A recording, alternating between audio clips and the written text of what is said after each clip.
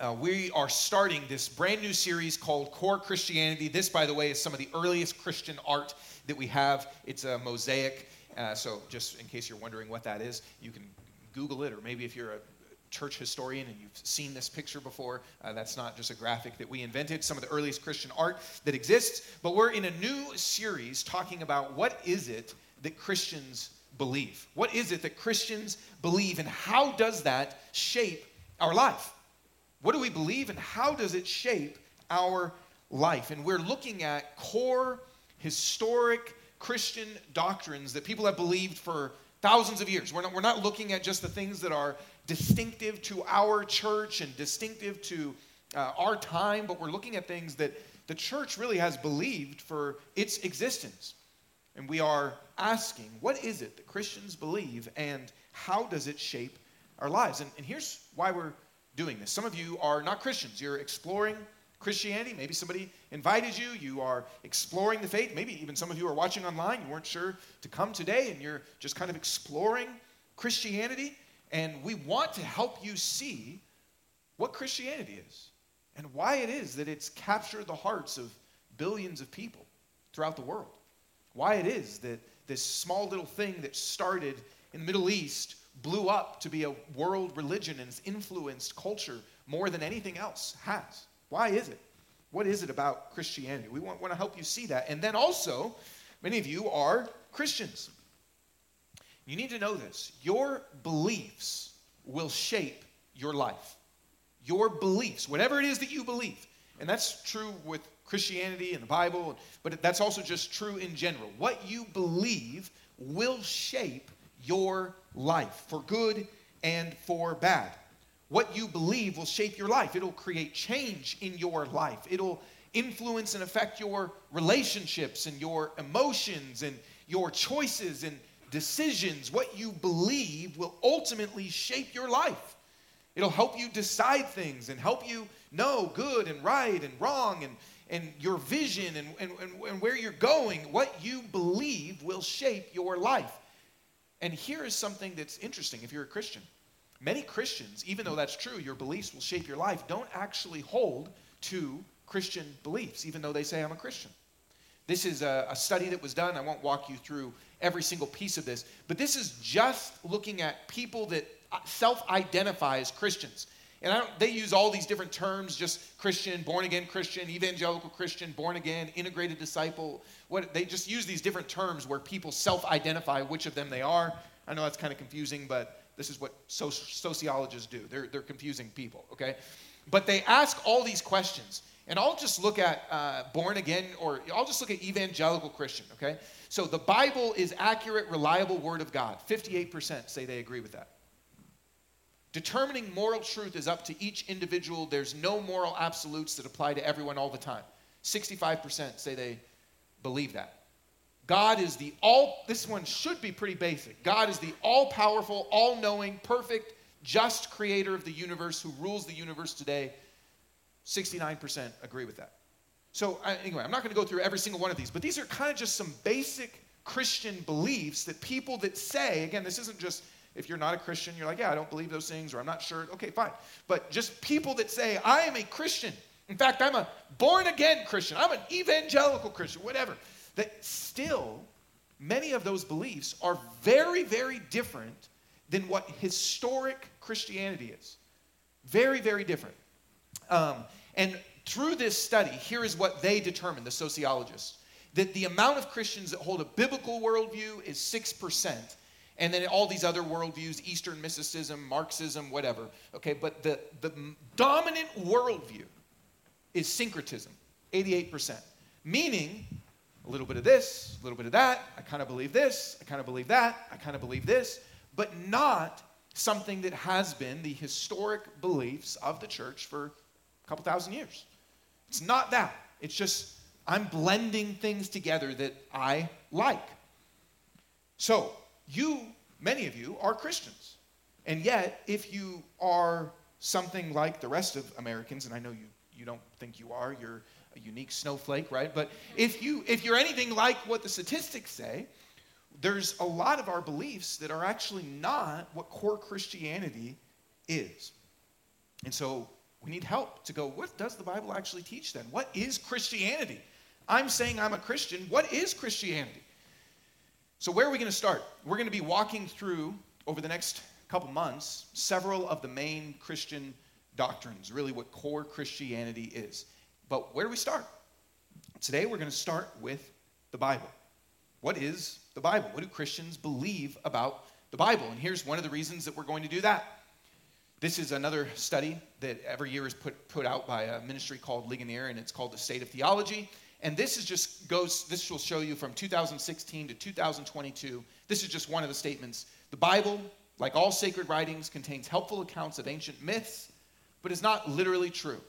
And over the years, the numbers have gone from 17% agreeing the Bible's not literally true to 26%. And this is, again, people that are evangelical Christians. A growing percentage of people saying, the Bible's not really true. Might have some nice little myths, sort of like, I don't know, Lord of the Rings or something, but it's not really true. Growing percentage, almost by 10 percentage points over the last 7 years would say that. But here's the thing. We need some foundation for our beliefs. All of us need some foundation for our beliefs.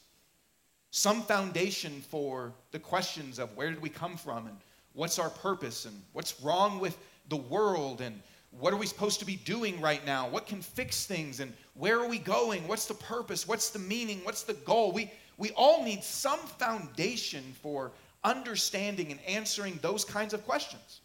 And we'll get it from somewhere. All of us are answering those questions and living those questions out, whether consciously or unconsciously. We are living in some story, and it'll come from somewhere.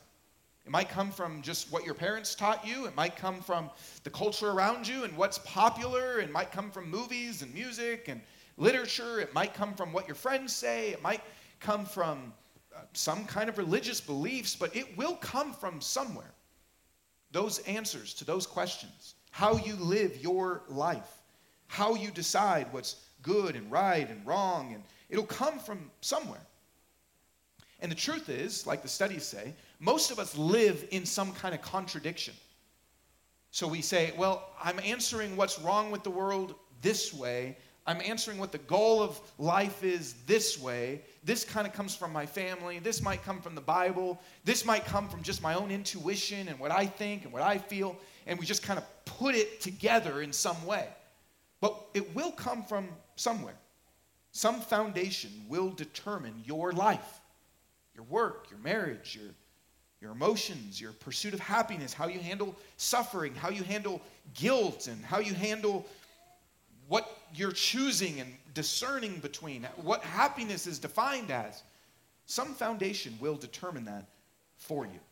And Christians have always said, and what Christians believe, is that this is the basis for our story, for our foundation of life, for our vision of what is good and what is beautiful and what is right, what is true. Christians have said this is the foundation. We're all choosing some foundation. Christians have said this is the foundation. Why? And what is this book? And why is it a better foundation than the other things that we can pursue and find? That's what we're going to explore together today. And there are really 4 different things that theologians, systematic theologians, kind of often, this isn't from one person, but anytime you read a systematic theology book, which is I know what most of you were doing probably yesterday, anytime you do that, there's kind of 4 characteristics that people will use to describe the Bible. And so we're just going to go through those and look at those. The first one is this: authority. Authority, which is in some ways answering the question, why should I listen to this? Why should I choose this as the basis of my life? Why should I choose this as the foundation for my life? Why should I choose this to decide the story that I want to be a part of and the vision of truth and beauty? Why? That's a good question to ask. And implicit in that is it true? Here's what the Bible says about itself. It says that it's from God. All Scripture is inspired by God, or literally this word, and some of your translations might say this, is breathed out by God, that it comes from God's mouth. All Scripture is inspired. It's breathed out by God. and is profitable for teaching, for rebuking, for correcting, for training in righteousness, so that the man of God may be complete, equipped for every good work. So the Bible says about itself that it is breathed out, that it's from God. Another place in the Bible that says this, above all, you know this, no prophecy of scriptures, and much of the Old Testament would be considered as prophecy, no prophecy of scriptures comes from the prophet's own interpretation, because no prophecy ever came by the will of man. Instead, men spoke from God as they were carried along by the Holy Spirit. We've preached through a lot of different books in the Bible, Haggai and Zephaniah and Habakkuk, we just went through recently, Daniel, and all of these would be considered prophets, and he is saying none of this was just their own thing. They spoke from God. Jesus says this.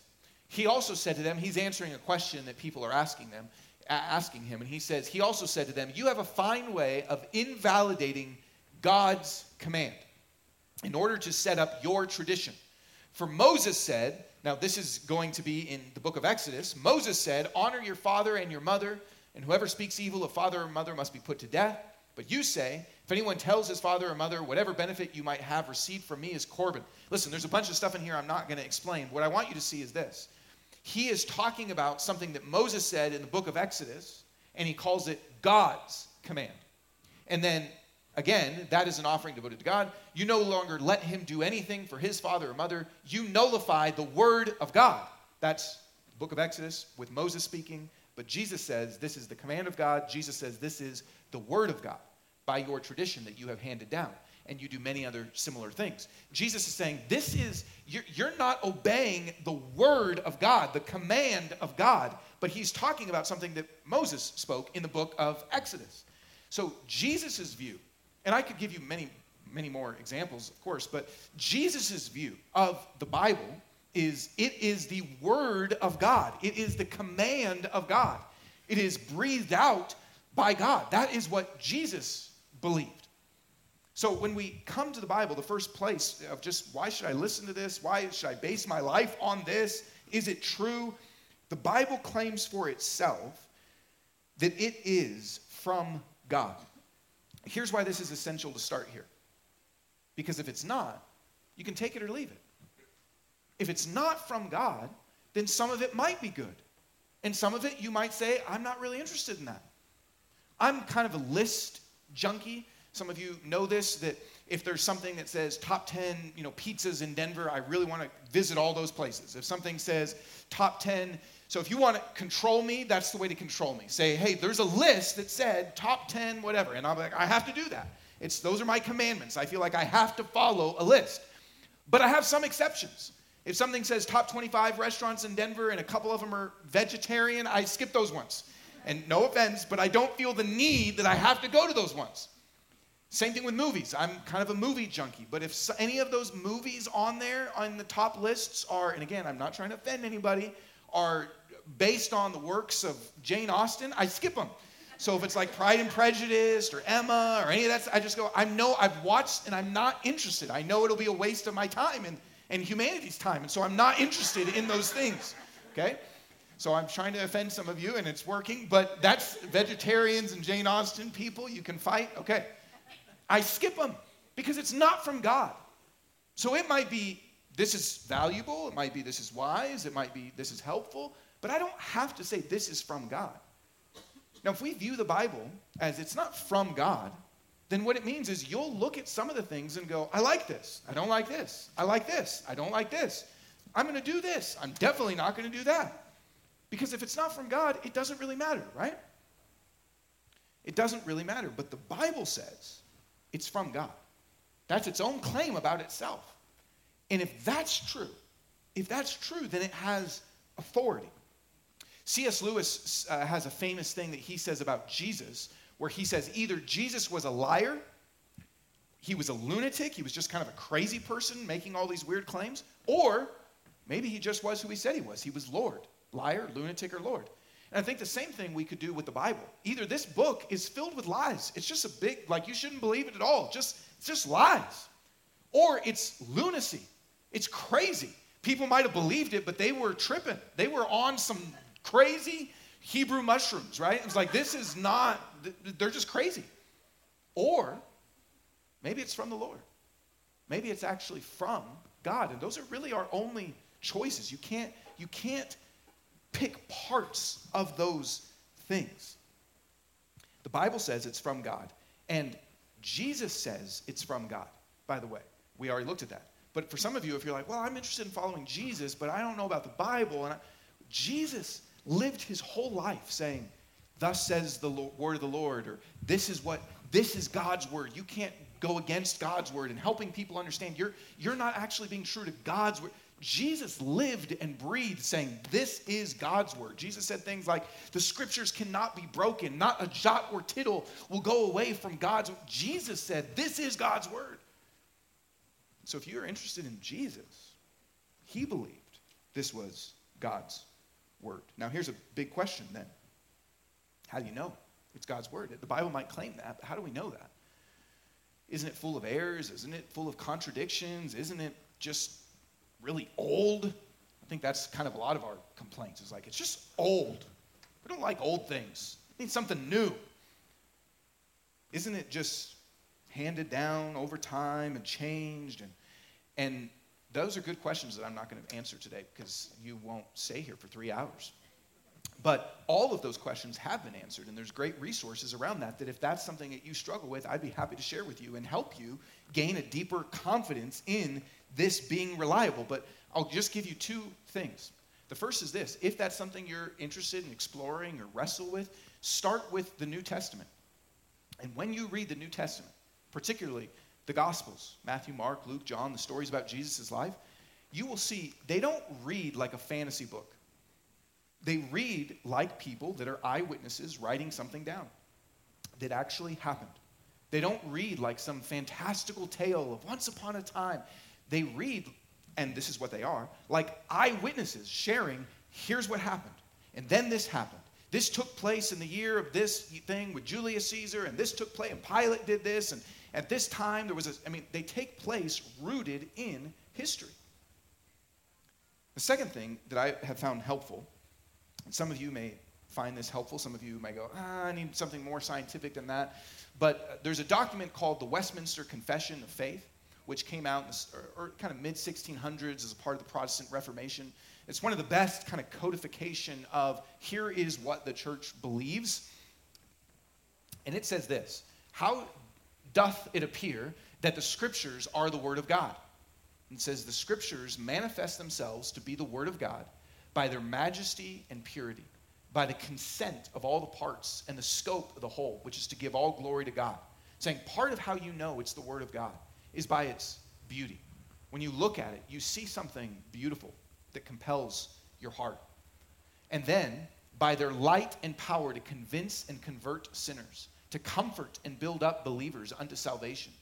But the Spirit of God bearing witness by and with the scriptures in the heart of man is alone able fully to persuade it that they are the very word of God. Also by its power. If you take this book into your life, it has a power more than anything to bring comfort to your life, to bring change to your work and your marriage and your emotional health.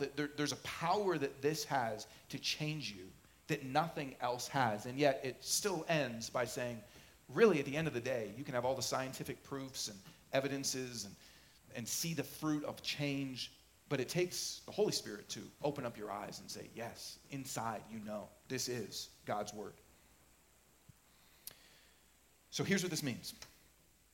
It means that when you're trying, if it is authoritative, if it has authority, when you are trying to decide life, when you're trying to figure out what to do in life and what's good and what's wrong and what will bring happiness and how to handle certain things, if you're trying to decide life, here's what we shouldn't do. I'm just going to be true to myself. Here's what we shouldn't do. Say, well, yeah, you say this and I say this, but who says who? Like, who's really to say? What we shouldn't do is say, well, I believe in a God that fill in the blank. I believe in a God that would let me do this. I believe in a God that, and then just kind of fill in how we want it to be. That's what we shouldn't do. What we should do is say, okay, if this is authoritative, if this, one of its properties is it has authority because it's from God, we should say, what does God say? If this is from God, and Jesus thought it was from God, and it claims it's from God, and you're a Christian saying, this is my book. I love when Islam was really starting to grow, what they called Christians was the people of the book. Now, that's a great name. That's like, yes, thank you. Then that is who we should be, the people of the book. What it means is we say, what does God say? It means that God is the author, which means he has the authority. We don't get to just say, well, I don't know if you've seen, this is just a movie that came to my mind. It's not a Jane Austen movie. If you've seen Top Gun, the new one, right? You don't get to just say, like, well, to me, Maverick really is he's kind of really obedient to people, and he follows all the rules, and to me, the message of Top Gun is we should really just do everything that we're told to do. That's what it means to me. You don't get to just create your own interpretation. There's an author that wrote the script. There's a director that presented the movie, and he lays out, here's what it means. And you can like it or not like it, but you don't get to decide what it is. So for Christians, if the Bible has authority, it means this. We bring all of our life to God. We bring all of our life to God, all of our choices to God, all of our hopes to God, all of our problems to God, and we say, what do you say? That's what it means. What do you say? So what decisions are you facing in your life? What issues are you facing in your life? Where are you trying to decide? What defines how you make your choices? The Bible says God has authority, so bring it to him. Now, here's what this actually does. This gives us a lot of freedom. It might not feel like it gives freedom, but it actually gives you a lot of freedom because it gives you freedom from just your own feelings. What do I want to do? What do I think? And it actually gives a freedom to say, I'm listening to what God says. It also gives you freedom from pressure around you, from what other people say and from what the popular opinion is and what these people say I have. It actually says, no, I don't actually have to listen to you, not because I'm a sociopath, but because I say, I already have an authority in my life. It actually gives a lot of freedom to be able to say, I have something more reliable than just the trend of the day. I have something more wise than just the pop psychology of the day.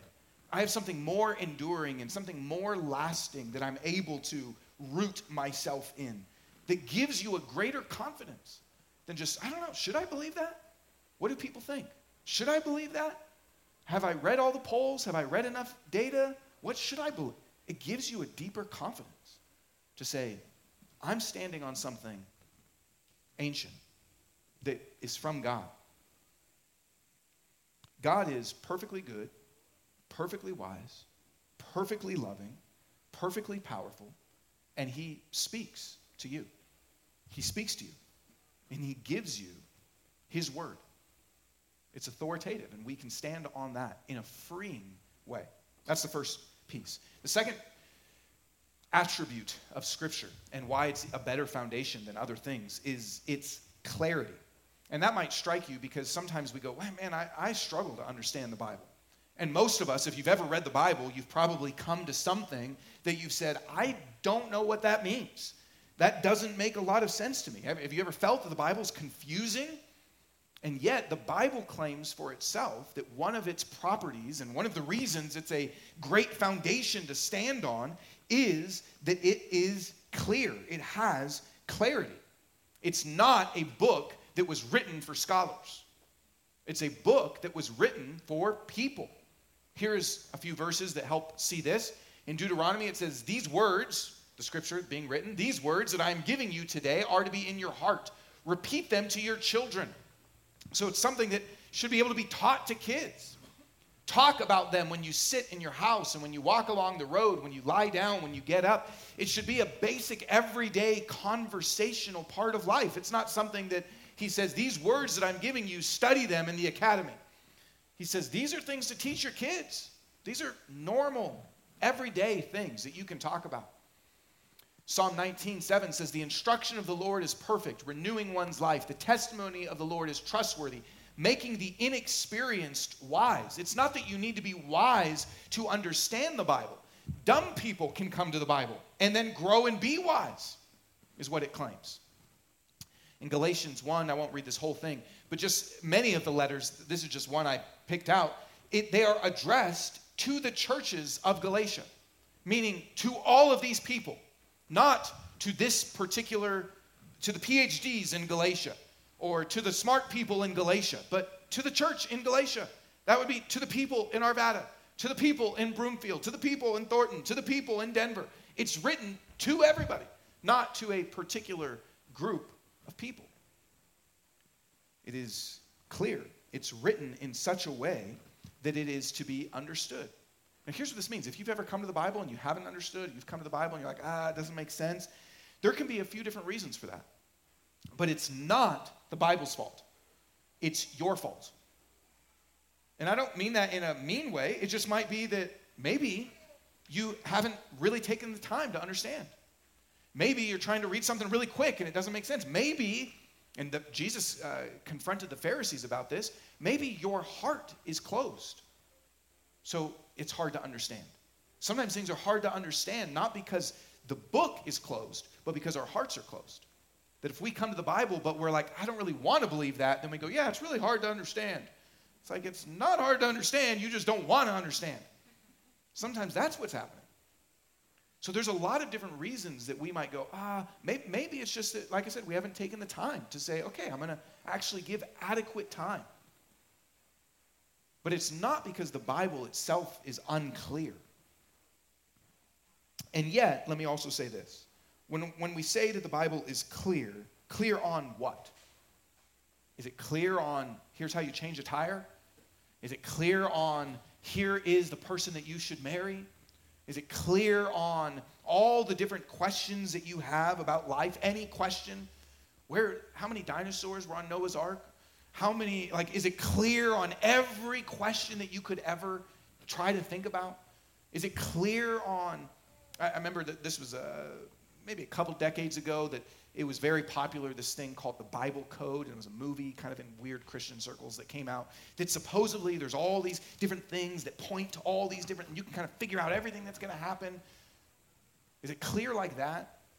Is it clear like, no, that's not what it's clear on. It's clear on what its main point is and what the whole point of the Bible is. Let me just show you again from the Westminster Confession of Faith. It says, all things in Scripture are not alike plain in themselves, nor alike clear unto all. Yet those things which are necessary to be known, believed, and observed for salvation are so clearly propounded and opened in some place of Scripture or other, that not only the learned, but the unlearned, in a due use of the ordinary means, may attain unto a sufficient understanding of them. The things that are necessary for salvation, the things that are necessary for faith and life with God. Or here's even what Jesus says.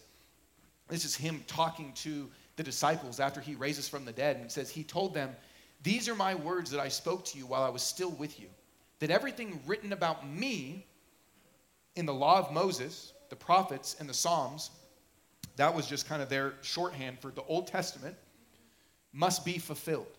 Then he opened their minds to understand the Scriptures. Jesus, nowhere as a human in that name, as Jesus of Nazareth, shows up in the Old Testament. But he says, all of it's actually about me. The Psalms, the prophets, all of it is pointing to me. It's all about me. And that's true in the Old Testament, true in the New Testament as it unfolds and explains. But what this is saying is it's clear about the salvation that we have in him. That's what the Bible is clear on. It doesn't mean it's not clear on anything else, but like the confession says, it's not clear on everything in the exact same way. But if you want to know who Jesus is, if you want to know what God is doing in this world, his salvation, and what it means to relate to him, the Bible is clear on those things. You don't have to be confused on those things. Which means this, by the way. God's not holding out on you. It's not just something that the people that have gone to seminary can understand. It's not something that just the scholars that devote hours and hours and hours can understand. It's not just something for an elite group of people, as some religions and people will claim. It's not that. The Bible is for you. And it's clear. God has made it in such a way that you can know him just as well as someone more educated and more experienced than you can.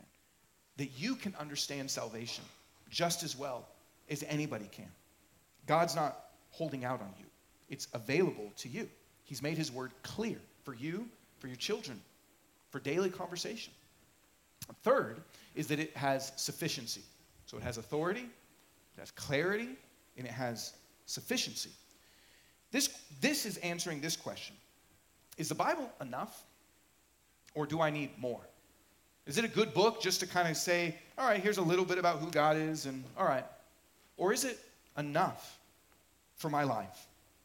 As you're trying to figure out life, as you're trying to figure out what it means to live in this world and face different things, is it enough? Is this really enough for me? Has God really given me enough, or do I need to search elsewhere? Oftentimes, we are looking for wisdom. You probably have various decisions that you're trying to discern, various things that you're trying to figure out. What do I do? What will bring me happiness? How do I face this? What's the best way to handle this thing? Maybe even insight into yourself. Who am I? Why do I do this? Why am I like this? And we try a lot of different things to get wisdom. And I'm not saying all these are bad, but we try different things to get wisdom. We try coaches and counselors and certain blogs and resources and people we follow on Instagram and people we follow here and different books and all sorts of things that we try to help us in the areas that we need. We're looking for some help. And let me say this, sometimes it's even to God. Maybe if you're a Christian, you've said something like this: God, I just need you to speak to me. God, I don't know what to do. I just need you to speak to me. Maybe you've wanted some kind of voice or some kind of dream or some kind of impression or some kind of sign that will help you. But the Bible claims that it is sufficient.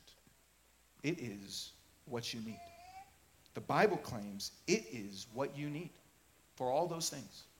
It says this. We already looked at this, so I won't read the whole thing.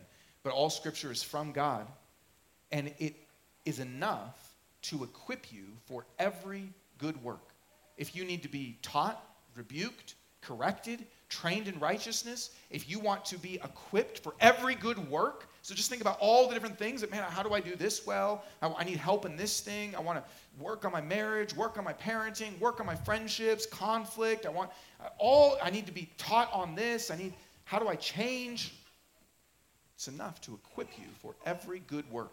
Or Psalm 119, how happy are those whose way is blameless, who walk according to the Lord's instruction. Happy are those who keep his decrees and seek him with all their heart. You want to have happiness? That's one of our big goals in life, right? And so many things filter under that. I want to be happy. It says the way is actually to know and walk in the Lord's instruction. Or, your word is a lamp for my feet and a light on my path. Do you want to know which way to go? You're not sure what to do and which way to go and what the best course of action is? God's word is the lamp that directs us. God's word is the light that helps us see in dark places. It is sufficient, which means this: nothing is equal to God's word. Nothing is equal to God's word. There might be other sources that might help us or offer something that might be beneficial, but nothing is equal to God's word. Nothing is on the same level because it's not from God. Which also means this: we must test anything and everything else. Any impression we have, any thought we have that we think is from God, any other advice or counsel, any other influence or any other authority that we need to test to say, does this line up with what God says? It also means this: you don't need signs, impressions, visions, dreams, some word from God to come to you to know what his will is in your life. He's already told you what his will is in your life. The word is a light and a lamp to your feet, to your path. This is what you need, his instructions to be happy. And yet a lot of times Christians kind of say, well, I'm going to set that there. God, speak to me, help me. And God says, I already have. Yes, okay, I know, but speak to me. I need something else. And maybe that's for a choice you're trying to make, or maybe it's when you're struggling. God, I really need your help. I don't hear you. Please speak to me. Okay, I'm going to put that over there. And that would be like me saying, I really need to talk to my mom today, and just setting down my phone. God, Mom, I really want something. And my mom's like, hello, I'm on the phone. No. But God has said, this is how I speak. This is where I show you my will. This is where I lead you in happiness. This is where I bring comfort to your soul. This is where I direct you. This is where I help equip you for every good work that you're trying to figure out. How do I do this? Or what's the best way to do this? And yet, we often just ignore that, wanting something else. But the Bible claims of itself that it is sufficient. It's sufficient for all those things that it says. It is sufficient. So what are you discerning? What are you trying to figure out? Where to go? What choices? What suffering or difficulty are you facing where you're needing something from God? The Bible says you don't have to sift through all these different sources and all these different things and listen to all these different people. He gives you his word. The all-wise, all-powerful, all-loving God says he's enough for everything you face and everything you long for and desire. And he enters your life. He helps you. He wants to help you. That's the amazing thing. That God is all-wise, all-loving, all-powerful, and he wants to actually help you. Usually the most all-wise, all-powerful people don't give a rip about you. You can follow them on Twitter. You can read their magazine, but they don't want to help you. But the all-wise, all-powerful, all-loving God says, I actually want to help you. I want to speak to you. I'm here for you. And finally, the Bible, one of its properties is necessity. So it has authority, clarity, sufficiency, and necessity, which really answers this question. Why do I need it? It might be from God. It might be clear. It might be enough, but why do I actually need it? What good will it do me? And there's a few different parts to this. The first is that we need it for salvation. Romans says, for everyone who calls on the name of the Lord will be saved. How then can they call on him they have not believed in? How can they believe without hearing about him? And how can they hear without a preacher? My life verse. Not really, but it says you want to know him? You want to be saved by him? You want to be brought into relationship with him? You want to believe who he is and what he says? How could you do that without hearing about him? And how could you hear about him without someone bringing you his word about who he is? So it is necessary for salvation. Now, for those of you that are Christians, maybe that's just a reminder. For those of you that are not Christians, if you want to know him, if you want to be brought in, his word is necessary to see who he is. He invites you in. But it's not just necessary for salvation, it's also necessary for life, for just living life with God. Here's how 1 Peter says this. Like newborn infants, some of you have those or they are coming, like newborn infants, desire the pure milk of the word, so that by it you may grow up into your salvation. How do babies grow when they're first starting off? They grow by not doing a bunch of squats and dumbbell curls, right? They grow by milk. They grow by having pure milk. They grow by pure milk entering into them. The kind of food that they take in leads to the kind of life that they will have and how they will grow. And certain things you could give them would stunt their growth. If I said, I would love to babysit your baby, you're like, oh, I'm nursing. I said, it's okay. I've developed my own formula. I've ground up a bunch of Doritos and added Red Bull, and it'll be great. You would say, okay, fine, I need a babysitter, right? No, you wouldn't do that. You would say, that's not pure milk. That's pure nasty. Like, I don't know what that is. It's not pure milk. The same thing is true with adults, right? The food that we take in leads to how you are going to grow or how you're going to feel. You take in a lot of Taco Bell or things like that, it's going to change you. right? And change. I won't keep going with what I want to, but it'll change you. So you want to grow. You grow by the things that you put inside of you. And the Bible says that it is food for us. That's such a great metaphor. Jesus also says this when he says that man does not live by bread alone, but by every word that comes from the mouth of God, which is God's word he's referring to. So it is food. That's such a great metaphor, because if you want to grow in life, if you want to grow up in your salvation, I love that phrasing also, because what this means is Jesus has saved you. But if you want to grow up into that, if you want to fully experience that, a baby is born. But if they want to grow up into not salvation, but grow up into humanity and experience all that it offers, they need food. The Bible is saying, if you want to grow up into experiencing all that Jesus saved you for and from, if you want to experience all the benefits of salvation, you need food. And that food is his word. Don't you want God's word being the food that grows you? The kind of food you take in changes you. Don't you want God's word being your food? If it's not, here's the thing, you're not neutral. You're taking in some food. And so you will grow into the product of that. Think about it this way. Let me change from food for a second. Voices in our life. We are the product of people's word getting into us, oftentimes. So if you came from an abusive home, it's hard to escape the effects of those words getting into you. You are a product of those words coming inside of you. Now, you can fight that and you can counter that. God can bring healing. I'm not saying it's just deterministic in your life, but you're having to undo the words that have gotten inside of you. Positively, we are often the product of the words that have gotten inside of us. If you came from a home where your parents told you they loved you and they encouraged you, or you had coaches that affirmed you and encouraged you, you are a product of those words, those voices getting inside of you. We become, oftentimes, the words that get inside of us, for good and for bad, right? Don't you want to become the person that can happen as God's word gets inside of you? That's why it's necessary. That's why one of its properties is necessity for salvation, but for life. Let me show you this.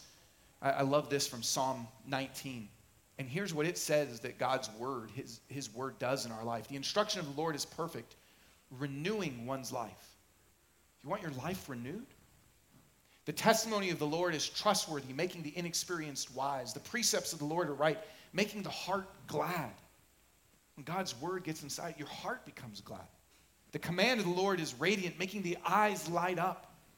In addition, your servant is warned by them, and in keeping them, there's an abundant reward. It warns you about things in the direction you don't want to go. Don't you wish at certain times in your life someone was like, don't do that? I have some very specific things I wish someone would be like, don't do that. Or maybe they did and I ignored them. I don't know. God's word says it will warn you. It'll give you abundant reward. This is who we become as God's word gets inside of us. I know I want that. And I have one other piece on here that I'm going to skip just for time's sake. There's all sorts of ways I could say why God's word is necessary in our life. But the bottom line is God's word is needed. This is part of why it's a better foundation than the other things that we can experience. Because the source of all goodness and love and wisdom and joy and power and happiness and all these things actually says, I will come to you, and without me, you'll be malnourished. Without me, you'll miss out on so much that could happen. Some other words will be getting inside of you instead of my words. But he actually wants to engage with you and love you and help you. So we all need and want some foundation for our life. All of us. And whether you know it or not, you are living from some foundation, some basis. You're living as a part of some story, some vision of life. For joy, for help, for wisdom, for meaning. Where are you basing that foundation? Christians have said that God's word determines our foundation. That in God's word, we have authority, clarity, sufficiency, and necessity. And whatever foundation you choose in your life will determine your life. Whatever foundation you build your life on will determine your life. God gives us the only foundation that we can stand on reliably, confidently, beautifully. We're going to take communion in just a moment. Christians take communion as an act of remembrance of what Jesus has done. If you're a Christian and you didn't grab one of those little cups on the way in, make sure to grab one of those. But here's what we remember when we take communion. We remember that God didn't only give us his word in a book. He did, but he didn't only give us his word in a book. The Bible says that Jesus himself is the Word of God. The Word of God. Everything that God wants to say to us became flesh. He entered into this world, took on human flesh. God's word to us became flesh. We want to know who God is. We want to know what God is like. We want to know what God says. We look at Jesus and we can see it. And yet this word also died for us. Didn't just live for us, but died for us. And we remember his body broken in the bread and his blood shed in the juice for us. To forgive us for all the ways we've disobeyed God's word. To forgive us for all the ways we've rejected his authority. To forgive us for all the ways we've wandered away and chosen our own path. Forgives us, saves us, brings us into his family. And so as we take communion, we're remembering the beauty of God's word in Jesus, the forgiveness that we have in him, and remembering that it is this word